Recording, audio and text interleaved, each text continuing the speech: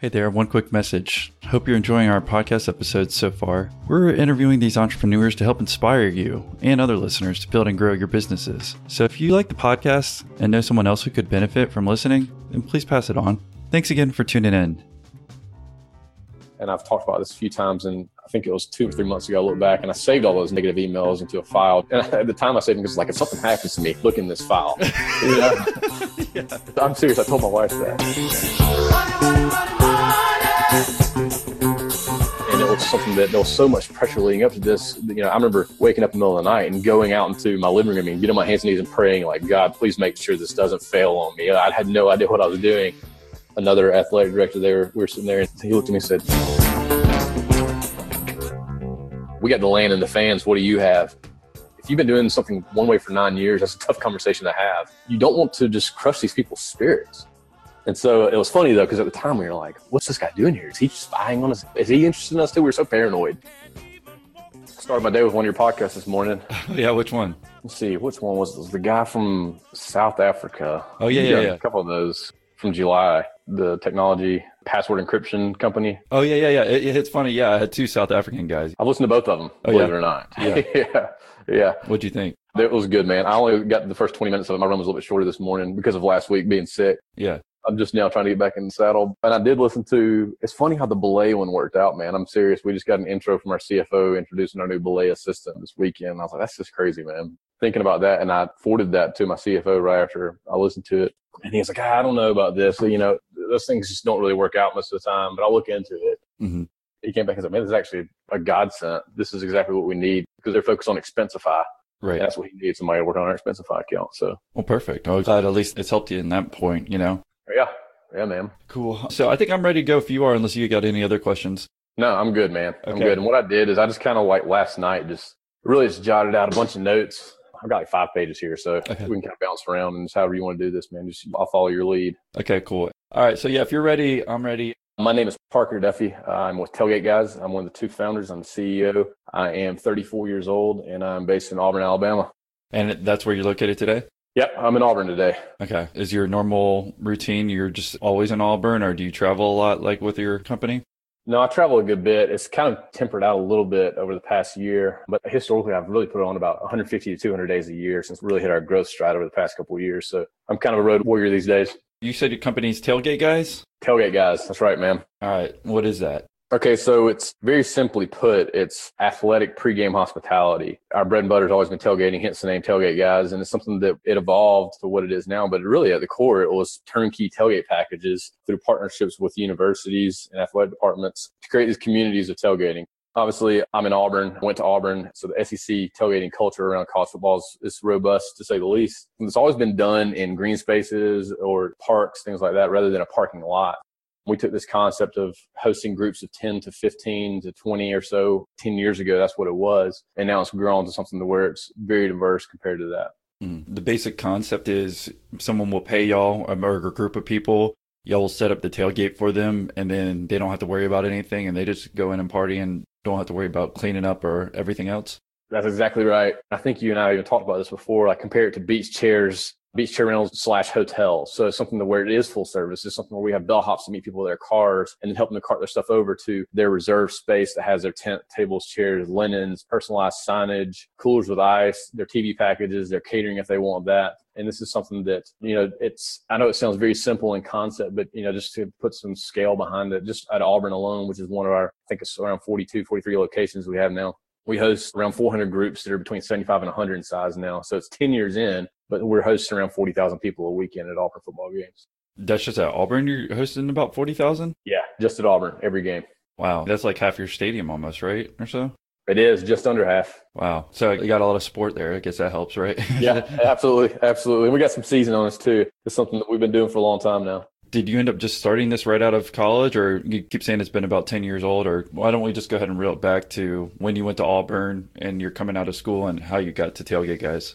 Yeah, so I'd love to say this is something that me and one guy were sitting around our dorm room or our fraternity house or something like that and spitballing the idea, but it really wasn't that. It was something that was right after college. But being an Auburn grad, being someone that went to Auburn, it was something I was exposed to that culture of the big SEC tailgating the big SEC football scene, which is something that really is second to none. And if your listeners haven't experienced it, I encourage them to find a way to experience it somewhere. But Auburn was definitely instrumental in shaping my perspective on that, but also my personality and just the people I surrounded myself with. There's a lot of people, a couple of them that were friends of mine in college that are going on to be entrepreneurs themselves. But, I barely got out of Auburn. I mean that. I'm not going to get into the details here for everyone in the world to hear, but my degree was actually in horticulture of all things. So I have a degree in landscape design. But I got out and I had some student loans, and my wife, she and I got married right after she finished college. So it was about 6 months after I finished, and about a week or two after she finished, we got married. I was actually in construction management. And this is something that my first job right out, it was obviously being landscape design. I really didn't know what I was doing, but I learned a ton about running a business. And I think it was probably a year and a half into that job where I actually met a guy that was doing this on the side at Tuscaloosa. He was dating one of my wife's friends, and they came to stay with us for a game. He was working with a couple of guys, and they had started a business. They were basically just hiring college students to squat and safe spaces all over campus. So it was not official with the school. How much would they be paying them? Like $20-$50 or something like that? The students? Yeah. I'm not really sure. That's the part of the model that I never really dug into other than like an hourly rate. Right. So I imagine they're probably paying those guys, they probably were paying them a flat rate, but it's something around $10 to $15 an hour, I'm sure. But they were not official with the school. And so this guy came to stay with us, and he was dating one of my wife's friends, and it was for a game. So we were walking around Auburn's game, and we were talking all about it. And as soon as he left, it was something I immediately put pen to paper, started working out the model, looking at really what the possibilities were. And it was something that I felt like was a pretty unique opportunity in several ways that I can get into in a second. But as it progressed, it was something that I knew that I couldn't do this on my own. I have some strengths, obviously, in business and sales and relationships and stuff like that, but I definitely have a lot of weaknesses, especially when it comes to ops heavy business. And there was a guy that lived down the street from me that I met a few months prior at a Halloween party. It was something that was one of our mutual friends hosted the party, and we both had these two little houses that were right off of campus at Auburn, and we hit it off, and we'd done some stuff, working on yard work together, things like that. And as soon as the model started working together, I felt like this is the guy that I could work with. And I'll never forget, I called him. I was like, hey, man, come over. And he came over to the house, and we were sitting out the front yard, and I was telling him all about what we were doing. And I think it's probably 10 or 15 minutes into the conversation, he stopped me in my tracks. He was like, hey, man, I'm in. So that was really the jump-off point from there. Well, can I slow you down if you don't mind? I'll cut in from time to time. Yeah, sure. All right. So you were working with this construction, but when you're doing that, were you just not happy at that point too when you decided you wanted to kind of get into this tailgating scene, or what was the motivation there? No, actually, I enjoyed that job, and it was something that I was getting better at. And I probably would have had a future in that space if I had not been distracted by this, but I'd always wanted to own my own business, down to where, like, when I was a pledge, my freshman year at Auburn, my pledge book on the inside cover, I had to write a little bio about myself. And I said, I want to run my own business one day. It's something I grew up in a household where my dad owned a small business. And so I was around that, the concept of it. So it was something I always had an entrepreneurial fiber to me. And my interest in construction was because one day I wanted to get into real estate development and be able to manage the process myself too. But it was always in my mind. And then this opportunity it really, right place, right time, right type of execution fell in my lap. And it was just, I really felt like it was lightning in a bottle, which it turned out that it was. It wasn't that I was unhappy by any means. It was just something that, and I will say this is kind of a funny story. There was, when I was in college, one of my very best friends, he and I were out in the Gulf of Mexico snapper fishing with his dad. And he told me, and his dad was a successful guy, he said, everyone that works hard gets one or two opportunities in their life to do something great. He said, of those one or two opportunities, 95% of the people probably don't even see it. Of the 5% of people that do see it, most of those people don't take a chance. So that was always in my mind with this. I was like, I feel like this is really unique. I really just wanted to push it until it either succeeded or failed. Yeah. And I've never heard something like that. And I'm kind of like touched just hearing that. It's good that you heard that advice at that point in age. Oh, yeah. Well, and it stuck in my head too. That's the thing about it. I was That's stuck in my head now too. Yeah, there we go. Well, that's all we accomplished here. That's great. But yeah, I was a college kid. So it was something that it really is kind of crazy considering that was not my focus when I was in college, and it is stick. So, and I still use that to this day. We'll talk more about your story there, but why don't we talk real quick, like how big your company is right now and how much you're doing in revenue, and then we'll jump back to the beginning of the story, just so everyone has a perspective on how much you have grown and what year that was and to what you're at now. Yeah, so when we started, it was something that our first year, I think we did around $225,000 in revenue our first year. And it was just Michael and I. And he and I were the only employees, quote unquote employees. We were paying ourselves around $20,000 a year for the first 3 years. So we were barely getting by. And then I think now we have around 22 offices servicing around 40 to 45 partnerships with around 150 full-time employees. Our gross revenue is something we keep pretty close to our vest this year, but it's well into the 10 million plus range. Okay. And that's all within 10 years. Correct. 10 years. About a 10-year timeline. Okay. Yep. Exactly. Just so everyone has perspective. I was pretty amazed about the Auburn thing already, but now we have an idea of, where you were after 10 years or where you are today. So yeah, why don't you jump back to these beginning years, these first couple months, like you were talking about with your friend coming from Alabama, and kind of just hear it from there. So going back to just Michael and I kicking around the idea and working out the model a little bit more day by day. And this is something that because of my background in construction, I was able to dive in on the spreadsheets, look at the legal side of things, try to organize a budget, a timeline. Everything about that job really prepared me to launch this business. And Michael and I, like I said, I barely got out of Auburn. So it wasn't like I was Mr. SGA, and nor was Michael. We didn't have ties to connect to the administration there. So literally our first call was to tent permitting. And I remember calling and saying, hey, this is the idea. We want to work with you guys on this. Who do we need to talk to? This lady, I'll never forget, she's like, you need to talk to this guy. His name was Bob Reitenbaugh, and he was the vice president, auxiliary services at Auburn. So we sat down with him, and he loved the idea. And I was 23 and Michael was 27 at the time when those conversations started. We met with him a couple times and ultimately ended up bouncing around with Auburn and ultimately landed with athletics. The athletic department at Auburn is the one that rolled the dice with us and took a chance. And still to this day, I'm not really sure why they did this, especially considering that we had no experience doing what we were doing and had 23 and 27 years old, but they did, and it worked.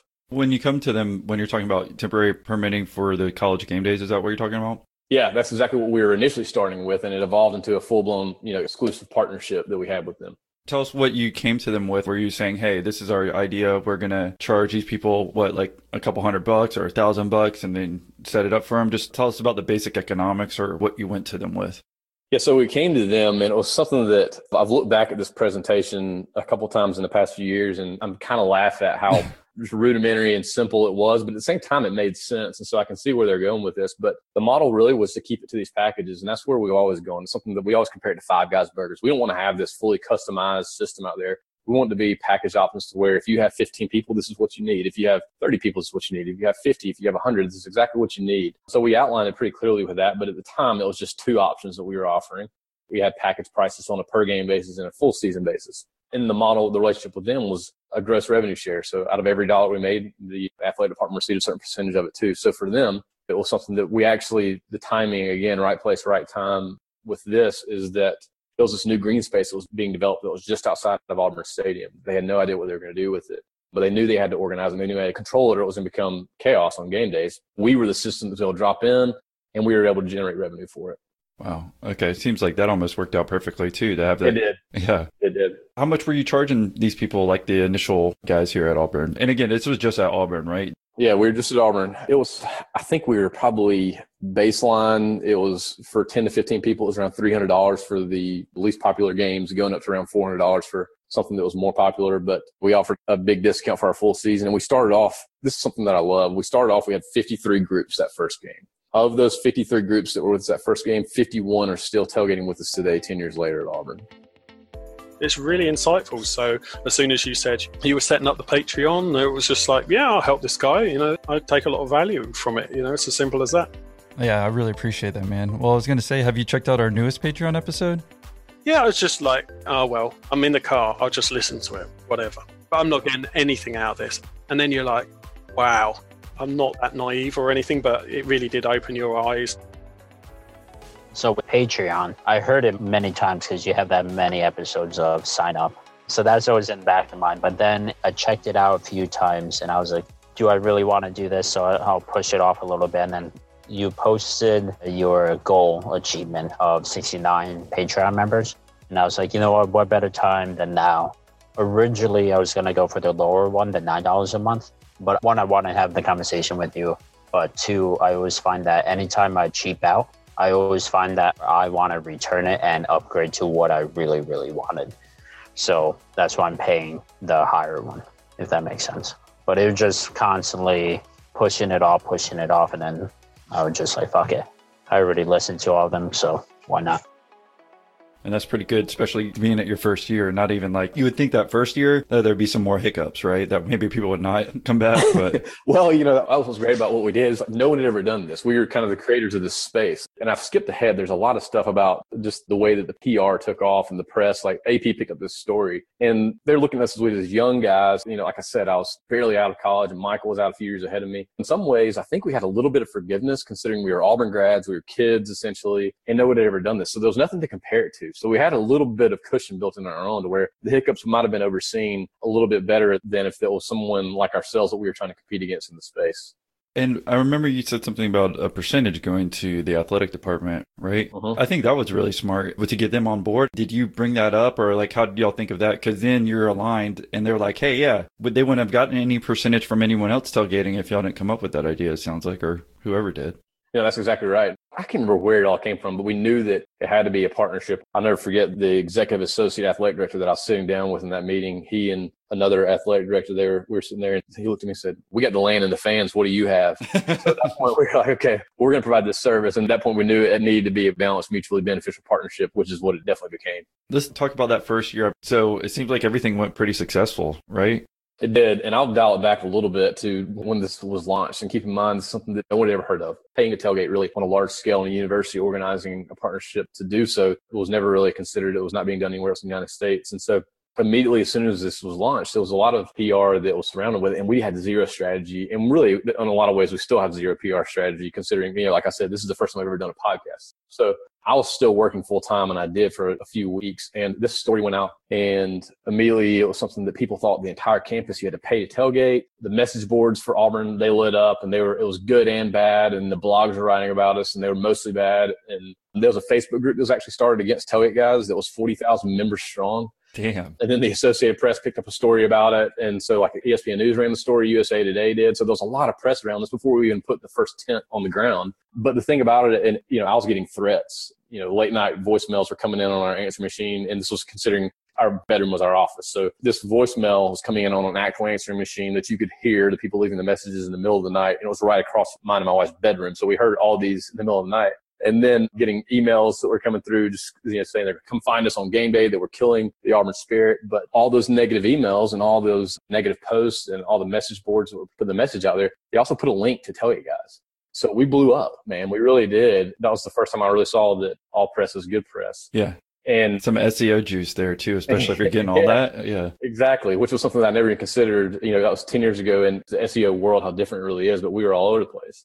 My wife and I, we would get back from our jobs and email responses late into the night, early into the morning, and then get back up and commute back to work. And then I was able to quit about 2 weeks prior to the first game. I was able to quit my job and go full time with Tailgate Guys. And Michael did the same the first game week we had. But yeah, the first year, the first game was perfect. It was like 85 degrees in early September in Auburn, which that's unheard of. It's usually in the upper 90s. So it's perfect weather. And we had a great turnout. And it was something that there was so much pressure leading up to this. I remember waking up in the middle of the night and going out into my living room and getting on my hands and knees and praying like, God, please make sure this doesn't fail on me. I had no idea what I was doing. And that first game, when everybody loved it, it was just such a satisfying, rewarding moment. And then as we progressed through the year, it steadily grew throughout the season, actually. And I remember it was the last game was the Iron Bowl, the Auburn-Alabama game. And Michael and I, it was probably 2 o'clock in the morning on Sunday morning after that game, and we were still picking up trash. And I think he and I were under the same tailgate, picking up beer cans, putting them in the trash. And I remember we looked over each other and said, man, this is going to work, isn't it? We're like, yeah, this is going to work. And we knew it. And we had finished that first season successfully. And we knew we had something that was scalable, that really could evolve into something much bigger than what we ever comprehended. Well, going back to the beginning before you even kicked off, and you're talking about that Facebook page against y'all and stuff, how did you deal with that personally? Because part of you are excited, it seemed like, you're starting your own company, you feel like you're doing the right thing. And then you have all these people who are hating on you. And maybe,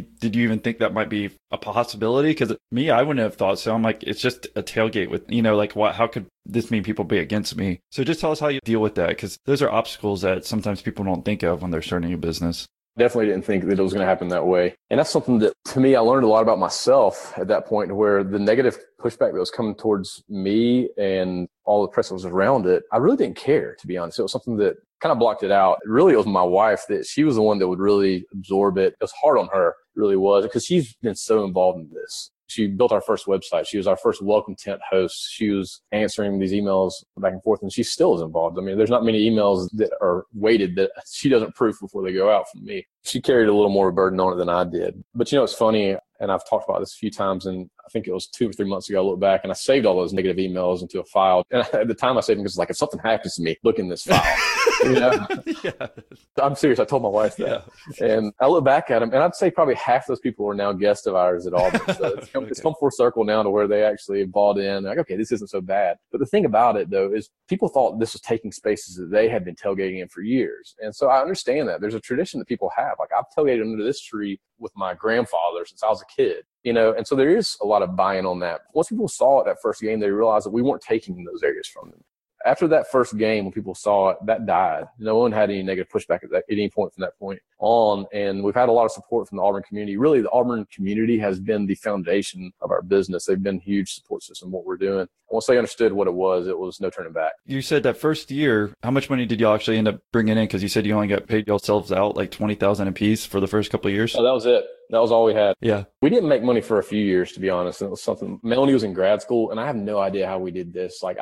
We both had student loans, and we gradually started paying those things off with just a marginal income. So we learned how to be very disciplined as people, which also transferred to the business. We've always been a very, very lean business. We hear, I talked about the number of employees and the revenue that's well into the 8 figures, of course, at this point, but it's still something that you go to our facility. It's not something, we don't have these flashy buildings. We don't have these big, nice signs that are out there. We still operate very lean. When you're doing that much work, right, the first year or 2 or 3 years, and it seems like everything's going to pay off, but you're only making that much money. Is that difficult to deal with? Because you would think you'd be wanting to get paid out a lot more if you're working this hard, right? I think that's one of the obstacles that especially a lot of people who haven't started business don't think of. They think that the payday might be within the first 6 months, first year. But when you have to keep working that hard and you're getting paid that little, how does that feel?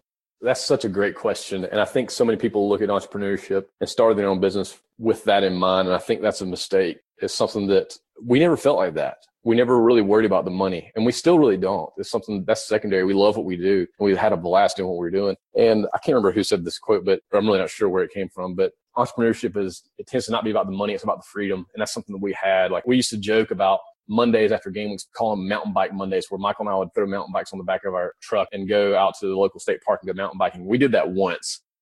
But at the same time, the concept of being able to have that flexibility to really control your lives, that was more attractive. And we really found a lot of joy in through that process while we were not actually making that much money. It's funny. I have a similar joke where my wife doesn't think I work, jokingly, but I call them movie Mondays. I'm I could watch movies all day on Monday if I really wanted to, but I don't do that, but it's about that, the ability that I don't have to be all pissy and moany, on Monday mornings, it seems like most people are who are going to their jobs, right? Exactly, man. And as much as as bad as it sounds, I don't have that many hobbies anymore. I've lost them all because this business has really become my hobby because I love it. And it's another cliche statement that once you find something you love, you haven't worked a day. And I do feel like that. There's definitely some days that are more challenging than others, but I still enjoy going in the office every single morning. So that first year, it seemed like everything was success and you could see both of y'all. Why don't we talk about Michael for a second? Because we brought up his name. He was the guy from Alabama, right? No, he's not the guy from Alabama. No, he's my neighbor. Who was your neighbor? Okay. He was the guy that I met at the Halloween party. I've kind of glazed over that story, but he just lived down the street from me. But he was a fellow Auburn grad. He was a few years older than me.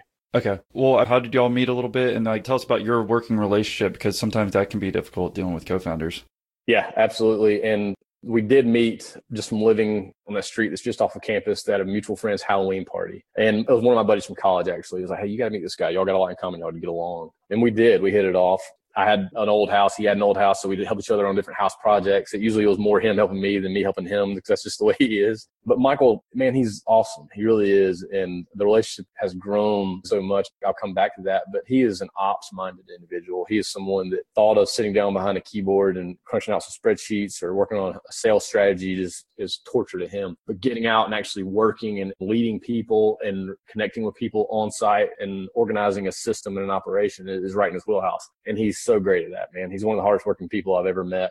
I could never have done this without him. And I mean that. As far as working with him, this is something that I really do compare business partnerships to a marriage. And I think that's the only way that you can look at it. And I do think that it would be any business. I just don't know how people would do it on their own. And I think that there was actually one of your podcasts I was listening to, someone said that was talking about whether it's your wife or a business partner or someone, you have to have someone in the foxhole with you. And that's completely true.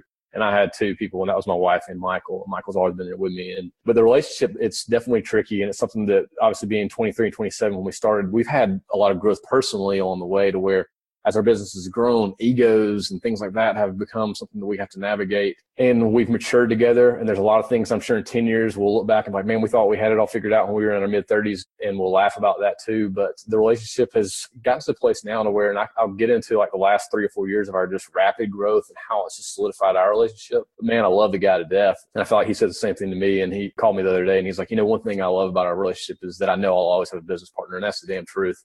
We'll always be together regardless of what it is. 20 years from now, I don't know if we'll be on an industrial metal building somewhere or doing God knows what, but we'll probably be doing it together. Well, how did y'all figure out what you're both good at? I mean, did you kind of establish that in the beginning, or over that first couple of years, y'all figured that out? Yeah, it definitely was something that evolved. We definitely had those parameters where he was like, you handle this stuff and I'll handle this stuff. And it's just kind of grown. We've separated more and more and more. And we'd only known each other for 3 months. So like I keep on talking about right place, right time. Well, this is one of those too much of a coincidence to be a coincidence that he and I didn't know each other that well. And it worked so well. You really could not have paired up two people to complement each other as strongly as we have. And I know that's something that you don't find a lot in business partnerships. Usually people tend to gravitate towards similar personalities as theirs, which is always a bad thing. So we've really looked out well, and the roles have just kind of become more and more defined as we've grown over the past 10 years. How about we talk about year two? We established kind of what happened and everything seemed pretty successful. If we want to go year two, year three, if you want to take us along the journey, that'd be great. I'll bring us year 2, year 3, kind of all in one. We still working out of my bedroom. And Michael, we were storing everything in his backyard, which actually we had every game weekend. We had an ice trailer that the ice company would deliver, and we'd plug it into the back of his house. It's funny, we had to adjust his payment, his electric bill, his salary of the week, because his electrical bill. His wife was like, "Hey, this can't happen." Right. I think it was year 2. The city of Auburn actually gave us a citation. It's like, you can't store this stuff in your backyard, so we had to get a warehouse. But still, year 2, year 3, we grew about 40 to 60% both of those years. It was continued growth. End of year 3, it was still just Michael and I. Year 4 is... And just Auburn, too? You're still just at Auburn here? Okay. Yes, just Auburn. And year 4 is where things really started to change. That was where 2012 we expanded to our second location, which was Texas A&M in College Station, Texas. And was there a reason that you chose there? Yeah, that was something that they actually approached us. They were doing some research on their end. They wanted us to come out there, and they were new to the SEC at the time. So it was something that us having that foundation in the SEC, it really made sense for them to lean on our expertise. And it's been a great partnership ever since. We're still there. It's our second largest operation. Actually, it's our third largest. Our second largest is at Alabama. But 2012, I think there's a few key points in our business. Obviously, the launch, the first real key point. And then in 2012, when we expanded, that was another key turning point for us. We made our first 2 full-time hires, which are both still with us to this day and have expanded their roles. They moved up and they're both in leadership to this day. But going from 1 to 2 locations was extremely challenging. It was something that Michael was actually expecting his first child, who was born the week of the first Texas A&M game. So I was out there leading the crews, which I've already said that was not my wheelhouse. That was not my strength. So it was very uncomfortable in that regard. And I was, driving box trucks from Auburn to College Station, which was about a 14-hour drive, because we were so lean. And I was sleeping on the couch of our general manager in Texas A&M. I was sleeping on his couch in College Station. So it was one of those things that I lost like 25 pounds in the month of August and September, but it was successful. From that point on, we really started to expand one location a year. 2013, we expanded by one more location. 14, 15, 16, the same thing. We found a rhythm and it became easier. We started to really refine the model and find something that was more systematic. Well, 1 second. What was so challenging about that expanding to Texas A&M? Because this is a crucial point whenever someone might make those first new hires. It's totally different than what you were kind of doing before, and there's much more challenges. Can you just tell us about more of the challenge of having a second place to set up these tailgates? Yeah, I think that it was probably because we were still trying to do things the same way we did at one location. We were still trying to manage it ourselves and, really just splitting our time. It was the first time we'd ever had to travel for this job. I know that sounds so petty considering what I just outlined of my 200 travel days a year now, but it was a change, and every change is uncomfortable. But obviously that discomfort brings growth and development. But just going out to find a new labor force, things like that sound so simple to accomplish, but it was tough, and we launched our partnership August 1st. So the first game was 4 weeks. So we really had 4 or 5 weeks to start our business. So we were getting inventory and hiring and, setting up our office and getting the sales going. But, we had a really good partner in Texas A&M Athletics, and they helped us get the sales going, and we built that operation out to be successful right out of the gate. Just to make sure that everyone's on the same page, when you're setting up these tailgates, what's the basic? We've got a worldwide listening audience, so they don't all understand maybe the football atmosphere, but I think they kind of understand tailgating and maybe being to sporting events. But what exactly would you supply with them? And would it be any different than kind of what they'd set up with their own tailgate? Or was it for them really just the ability to not worry about it was the main value for them? It's both. There's certainly a convenience factor, and that's something that we thought that we were building something that was based on convenience, and it's evolved now to where we see that because we're clustering hundreds of tailgates together in these beautiful parks and these nice green spaces just outside the stadium, we see now that we're building community. And that's something that has evolved a lot. And I'll come back to that too. But the service itself, this is something that like I said, is packaged in tents, tables, chairs, coolers of ice, catering, the TV packages, all that. And it might be something to where you have that group of 10, or we have groups of 1 to 1,000. So whether it's a massive, large structured tent with several TVs and, AV and different types of tables and chairs mixed in, and some unbelievable catering and beverage services that are going on. It can be like that. It can be, swinging for the fences, or it can be something just that simple 10 by 10 tent with 6 chairs and a table with a white linen on it with a personalized sign.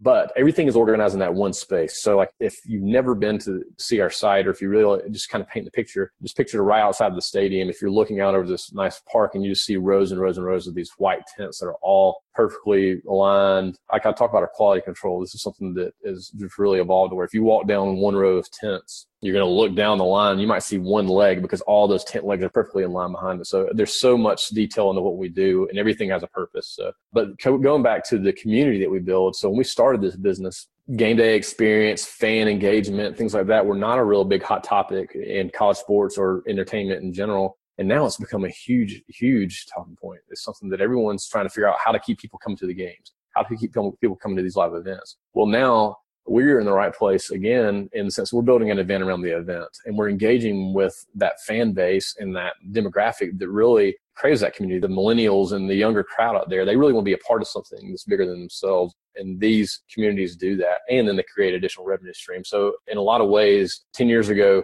no one was talking about these additional revenue streams. No one was talking about fan engagement and community. And now that's a huge point. And we just got such a head start to be able to have our system in place already. Right. And when you're talking about like how beautiful it does look, it's these white tents. And if you go to your website, tailgateguys.com, right at the homepage, you can kind of get a perfect picture of what you're talking about. Like, how you could easily see how you have all these kind of little small communities that kind of interconnect. So just to make sure we're on the same point, thank you for bringing that together. Well, do you want to keep talking about the years and the expansion, or how do you want to go on what can help us? Yeah.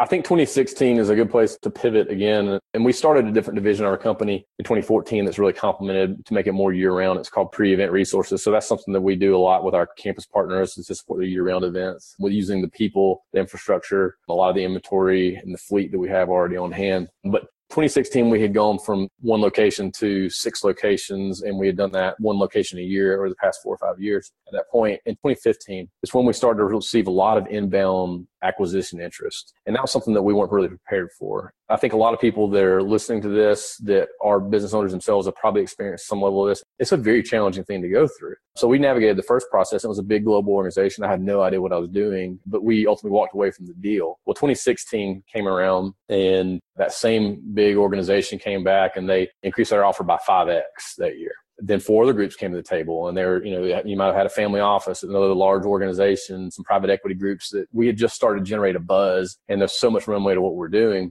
that there was a lot of interest. And we ended up walking away from every single one and turning on offers that would absolutely ensure financial security for me and Melanie, my wife, and our kids. But it was really because none of them were the right fit for us at the time. And 2, it was something that Michael and I, we sat down. I remember sitting down in my living room, that same house on Brookwood Drive, the one with that first office, and talking about, like, if we went with this group, how it affect this guy? How would this guy do that? We talked about the people so much, and it had a big part of our decision to not do it. So we walked away from all those deals in 2016. And then funny enough, I was on a plane, Melanie and I, where we were on our way to San Francisco. I looked down the aisle of the plane, and I looked in the first class. I was not in first class. So you're looking down to first class. Yeah, I looked down to first class.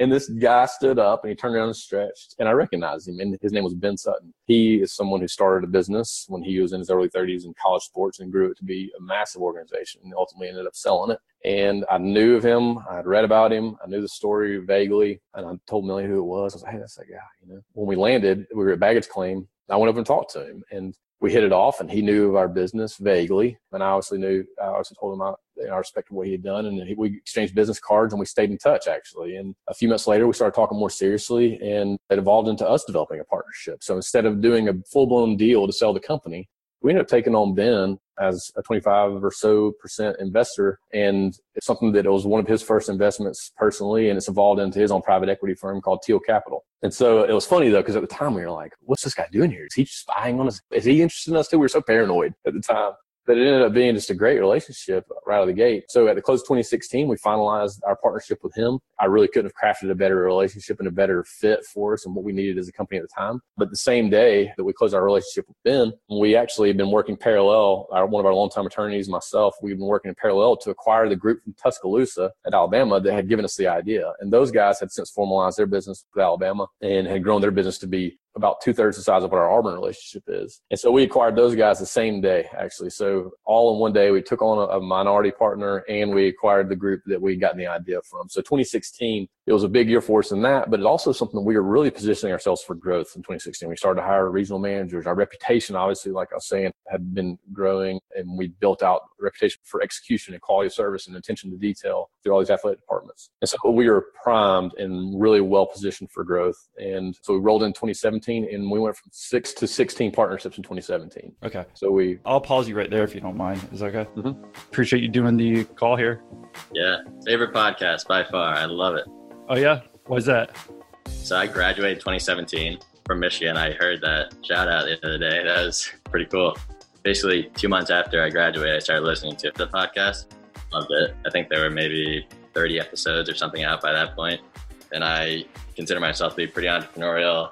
Started a business last year. This helped a ton. And it's hard, I think, to find entrepreneurs.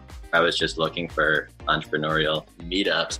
And I think, wow, this is more of an awesome opportunity to talk with other entrepreneurs.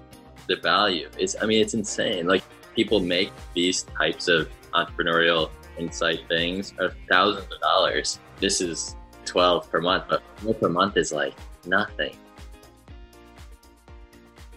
Oh, yeah. I would just want to get a feel for, like you said, the companies that were interested earlier. So they were companies that basically wanted to buy you out. And yeah. Okay. So when you're looking at those offers come in, you weren't prepared for those, right? I mean, were you getting advice, or like, how did you know that you didn't want to sell? Were you just doing the economics? Or just tell us a little bit more about that if we have the ability to have someone extend us offers, like what we should look for and what we shouldn't. Yeah.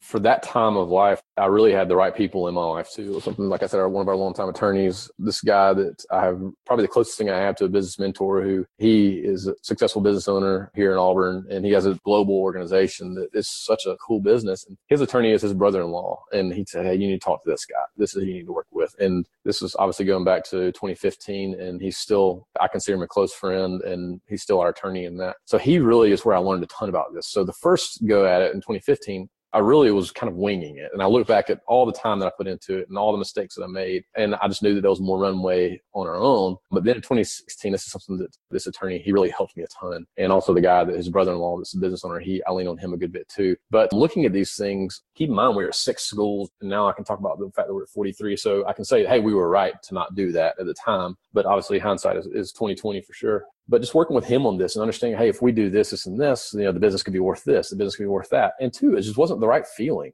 Something that gut is important to me. And I think there's probably a lot of people that would agree with that. And the gut feeling was just never right. And so we want to stay in it. And obviously at the time I was 32 years old, I was like, well, if I sell this entire business, what am I going to do? I referred to this earlier in our conversation. This was lightning in a bottle. We created this space. And now it's something that there's a lot of companies that are trying to compete with us on this too. So it really has become a space in itself. And it's rare to get that opportunity. And I knew we had that. And so we continue to want to push this thing. That's where the gut feeling of working with Ben and Teal Capital really was there for us to move forward with it. I mean, we even talked about this in the pre-interview. I try not to bring up too much stuff from pre-interview just because I want to save it for the real thing. Yeah. We're just saying, like, it's going to be hard for you. It seemed like, I don't know if you saw this at that point in time too, 2015, 2016, but the game day experience, there's more and more kids who are going down and going to Uber down to a game. Or maybe, like, for instance, I went to a Jaguar game the other day and I Ubered from my house to go down there, and having a tailgate set up versus me driving down there and setting everything up and me Ubering home. Did y'all see the potential even then of, like,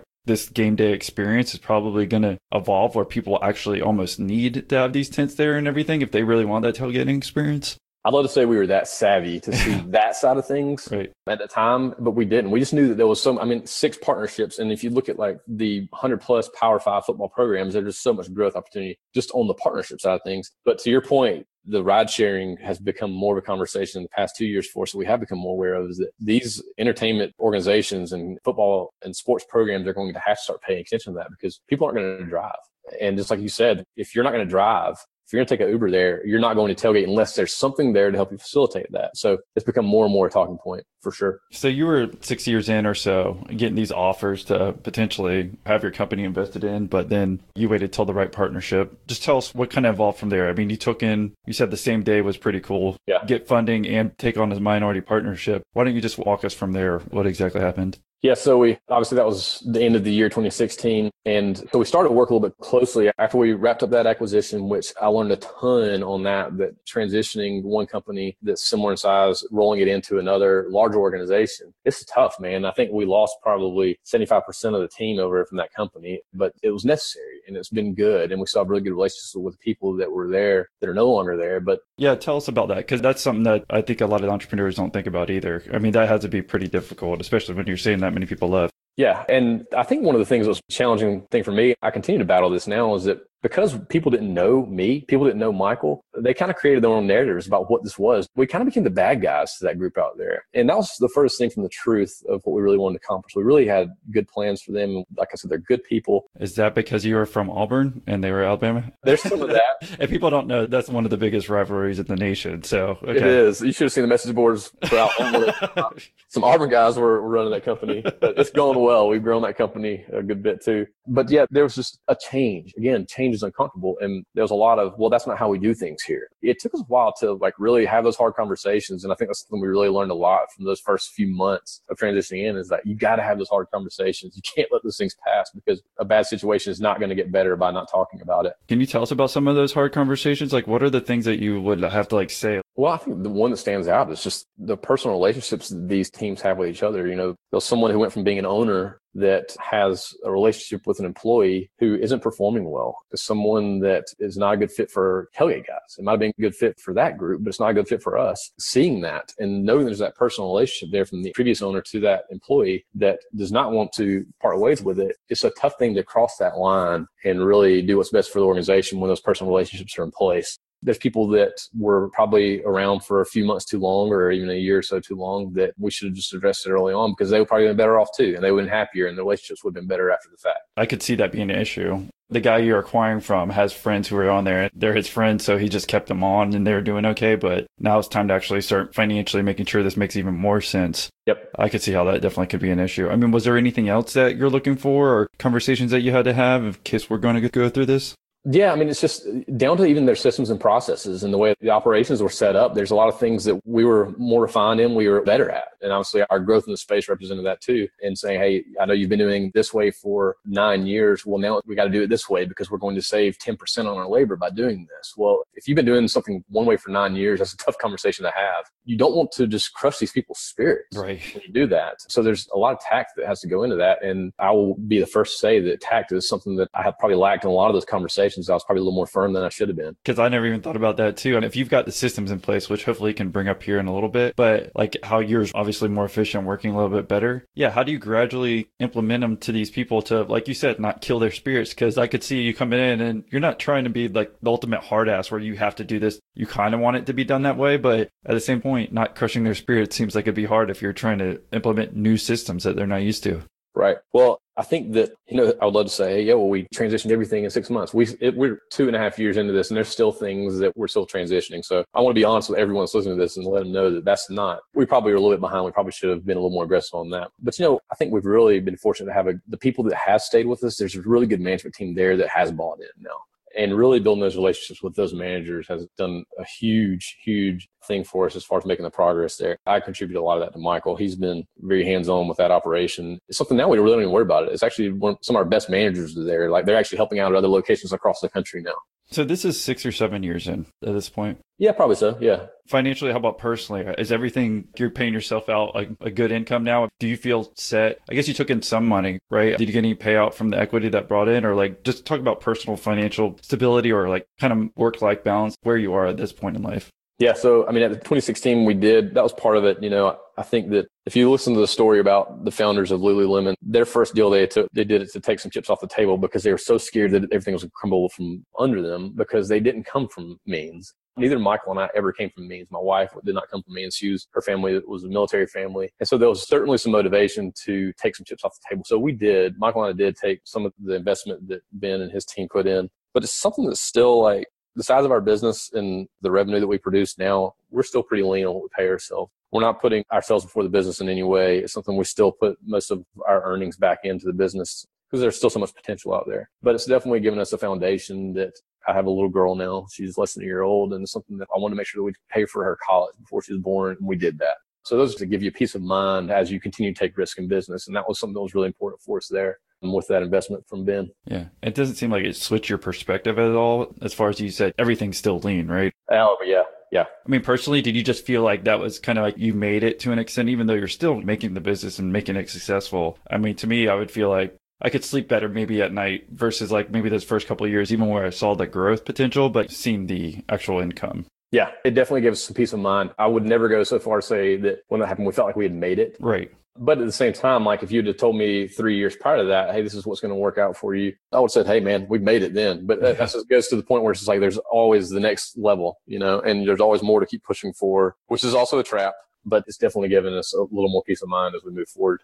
Well, you're talking about systems and having the people at Alabama implement them, or the systems that you would come up with over time. Can you tell us a little bit more about those? It seems like this has helped you become pretty efficient, especially if you have this many locations now. You have to be very systematized. So just tell us what you implemented and what worked for you and maybe what didn't. I'll say this. I'll talk about the systems in 2017, and we were doing things pretty much the way we always had, and it worked at that point. And most of our systems were operational. It was something to where this is our timelines that we use for our setup crews. This is how we organize our labor force. This is how we organize our warehouse. There's a lot to that. And administratively, we have some very detailed systems, but it's still very manual. And it was okay then. We could still manage it. We had, Al was still very hands-on with a lot of these properties. Michael was still very hands-on when you have 16 properties. But 2018 has probably been the most challenging year that we've had from the systems processes, because we've definitely hit that point where what we've done in the past is not going to get us to where we're going. And we realized that this year. And we knew it was coming, but it's hit us this year, which is good. I mean, it's something that there's been strain this year. We've made mistakes that we've never made and since we founded the company. But it's also opened our eyes to the changes that we have to make as an organization, which is pretty freaking awesome if you think about that. Like, we're already a great company. Next year, we're going to be a force because of those lessons we've had. And the only way that you can get these lessons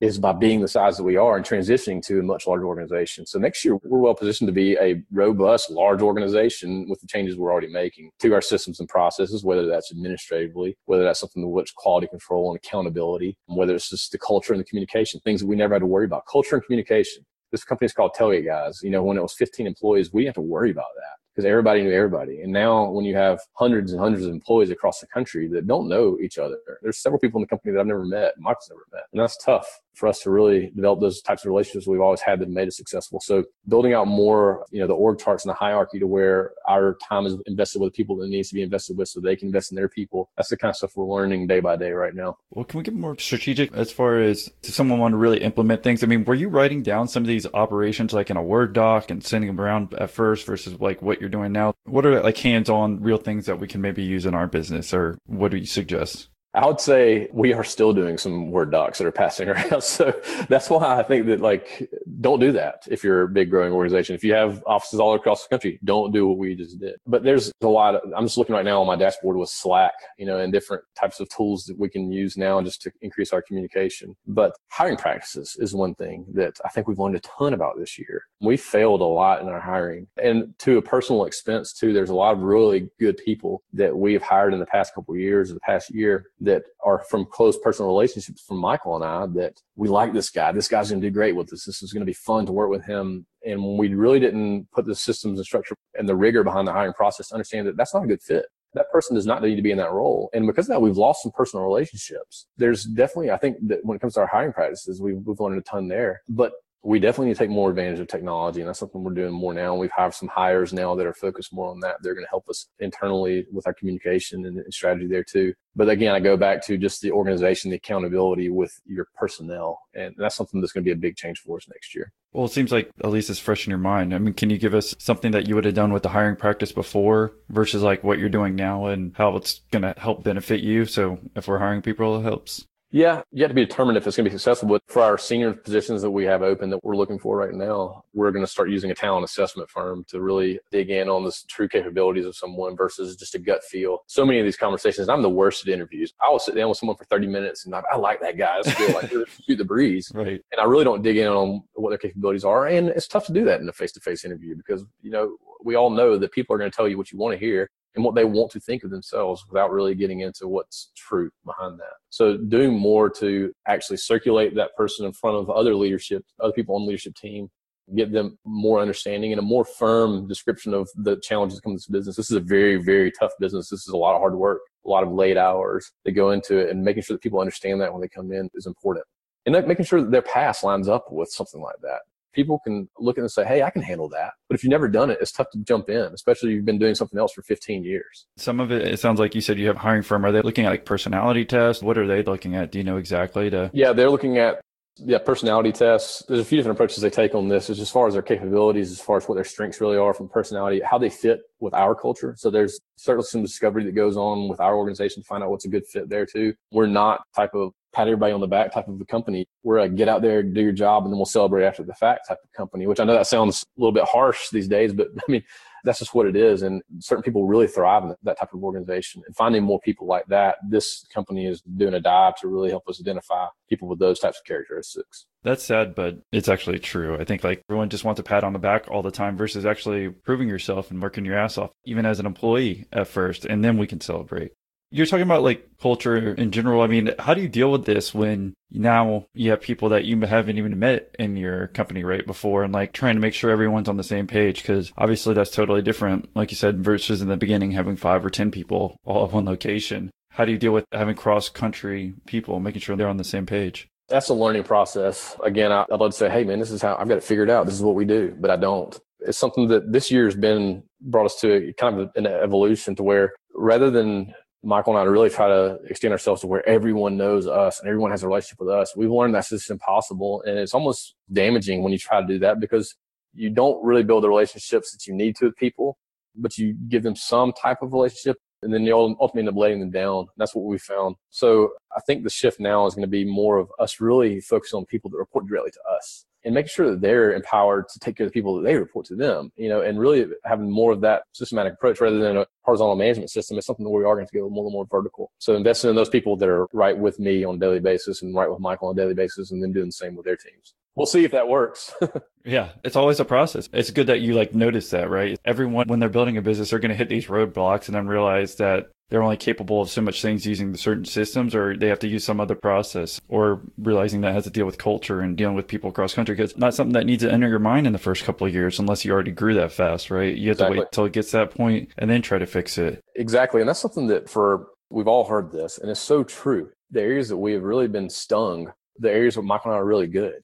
It was the sales side of things or the marketing side of things, because that's something I was really involved with, the past year. And then the operations side, because that's what Michael's been so focused on. So it's almost like what we've been really good at is where we struggle because we try to hold on to it too long. And we're seeing now that just can't take place. We got to really build up those teams to support the operations as a whole. It seems like the last 2 years have been the biggest growth, because weren't we just saying in basically 2016, we're at 6 schools and now we're at 43?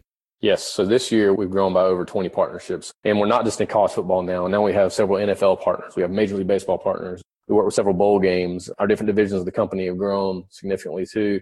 So it's something now that Premier League, when they come over to the United States and play with the International Champions Cup, we're working with those groups too. So it's completely changed in the past 2 years. How have you dealt with expanding to this many things and different sports as well? Maybe at first you weren't thinking maybe it was always going to be college football at first. Do you have a vision where you're hoping that it comes to all these different sporting events, or just tell us if you've, I don't know, looking back 9 or 10 years, if you're where you're at, where you thought you would be? The expanding outside of college football is obviously, it's always been part of the plan, but doing so as quickly as we have is something that's probably, if I'm being honest with myself and honest with you, it's caught us a little bit by surprise in a good way. And I think we're a little bit naive to think that, hey, this is what we do at college, and you drop it in on NFL and it's the same thing. It's going to work. Well, we're learning it's not. There's a lot of things that we're having to adjust and approach differently because of the different types of entities we're working with, which has been great. And again, it goes back to my point, the next year we're going to be that much, better off, but we're having to pivot, and we're still the size that we can, where we can adjust things on the fly.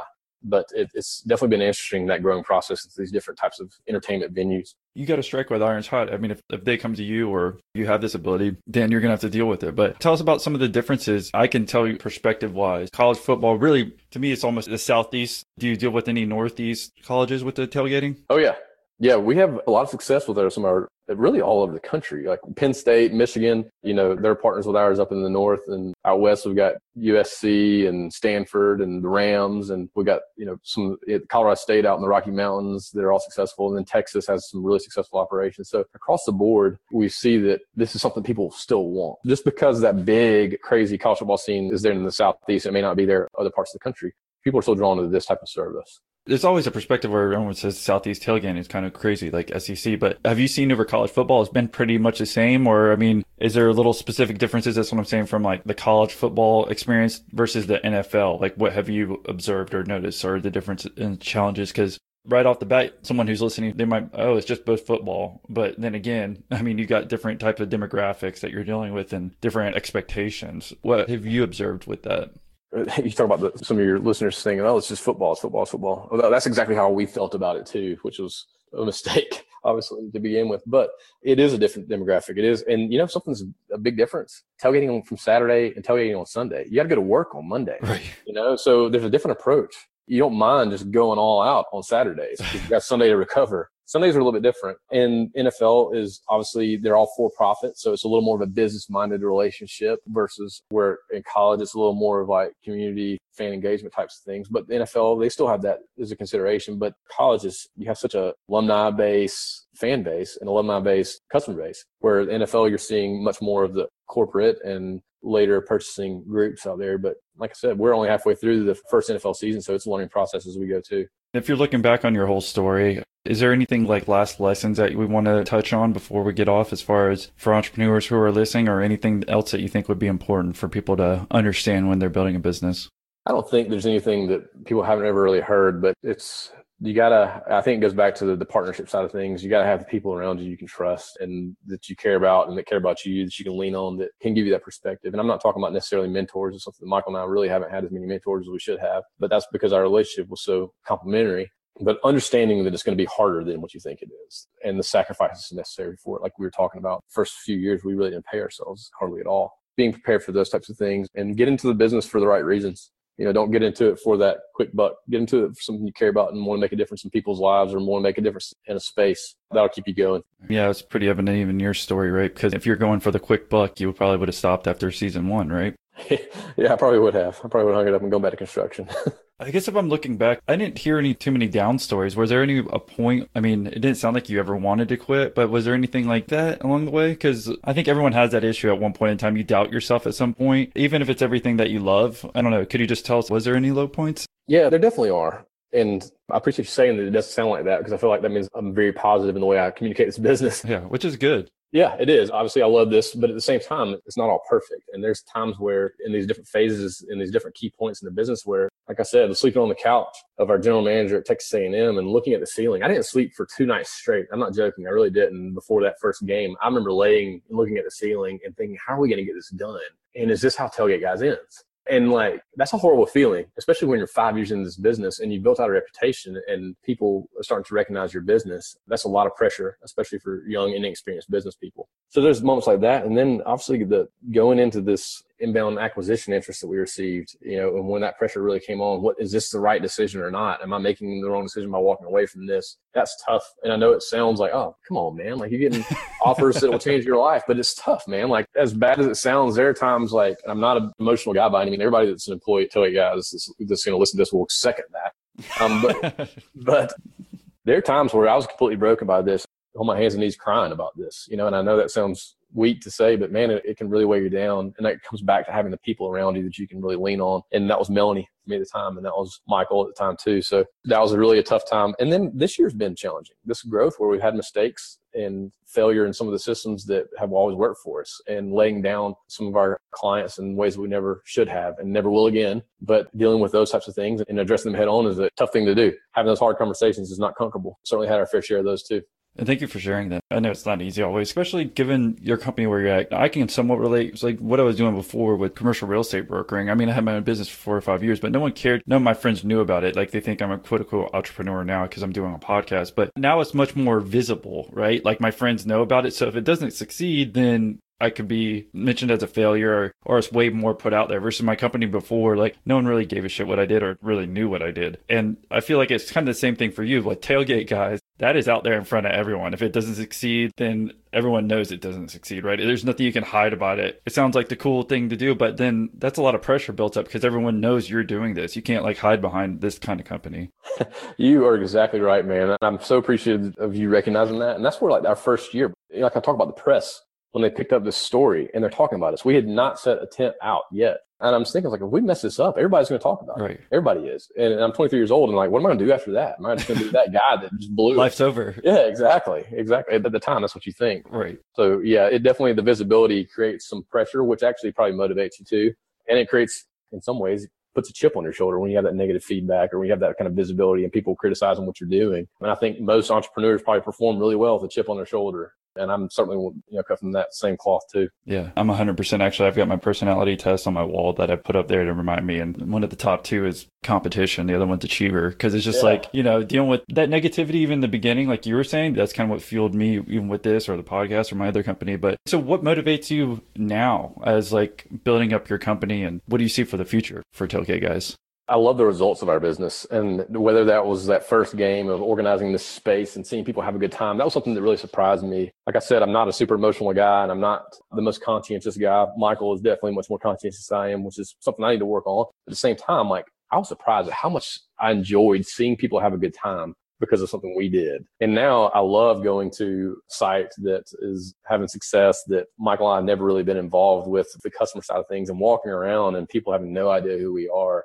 And just seeing these groups that are having a blast. That's great, man. So I love the results of taking something that's just a clean green space and building out this village. That's a lot of fun. But then also I love the growth of the business. I love working with our partners and organizing these partnerships with them and building out these relationships and watching our business grow. And two, man, like I really have enjoyed building those relationships with our team. Like I said, the first 2 people we hired are still with us. And actually the first 5 people we hired are still with us. So seeing their lives evolve, they were in their 20s and now they have families and kids and stuff like that. It's just cool to see something that was a back bedroom idea type of business grow into something that we're supporting families all over the country. If someone would say thank you for doing the podcast, what's the best way for them to reach out and say thank you? You can just contact me directly, Parker@tailgateguys.com. And what happens if we want to get a tailgate where we're at? I mean, do you want to tell us like where we can go? And yeah, absolutely. Yeah, everybody should do this. Tailgateguys.com. Go to our website and you can see there, it kind of breaks it down by location, by schools and NFL programs. If there's an area where you're going to go out there and tailgate, we've got it covered and you can just purchase right there on the website or give us a call and we can help you out. Cool. Well, thank you for sharing your story here, Parker. And I guess I had one last thing that I wanted to mention that you knew one of our previous guests were saying in episode 60. Yeah. Who is that? Could you tell us a little bit of backstory so if people wanted to hear about him and how you actually know him? That's Cameron Duty. Cam Duty he calls himself Cam nowadays, but he's the founder of Bellhops out of Chattanooga, Tennessee. And those guys, they've really blown. Cam was an animal in college. He was such a cool dude. And to see him coming out and building out such a cool business, and he's so intelligent, just hearing the things he says to you and conversations I have with him, he impresses me every day. So it's been fun to watch his growth. It's funny, when they were starting that business, they came and sat on my back deck at my house. It was right off that back bedroom, actually. And we sat on the back deck and they were talking about what they wanted to do. And it was probably 2 or 3 years after that they had already started the business and it was going well, to where that transitioned from them calling me for, hey, what do you think we should do with this, to where I'm calling them now saying, hey, how do you think we should do this? It's been a fun relationship, and watching those guys, I really respect and admire what they've done. So yeah, if you want to hear a little bit more about his story and how Parker knows Cam, this episode 60. Well, thank you again, Parker, for taking the time to share your story. We really appreciate it. No, thank you, Austin. If you liked this episode, here's a few other service-based interviews to tickle your fancy. Episode 62 with Andrew Sykes of Habits at Work. Episode 64 with Carl Meyer of Abundant.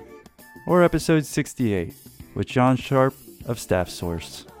In other news, if you want to leave us feedback about the show, give us a call or text us on our new hotline. Simply dial 1-305-985-3469. The best comments, questions, or feedback will be shared on a future episode, so don't be scared to get creative. As always, thanks for tuning in and sharing the podcast with your friends, family, and loved ones. Wait, hold on. Before you go, I'm sure you know by now we have plenty of Patreon episodes to fill your passion bucket up with more business interviews. So check that out. Just go to millionaire-interviews.com/Patreon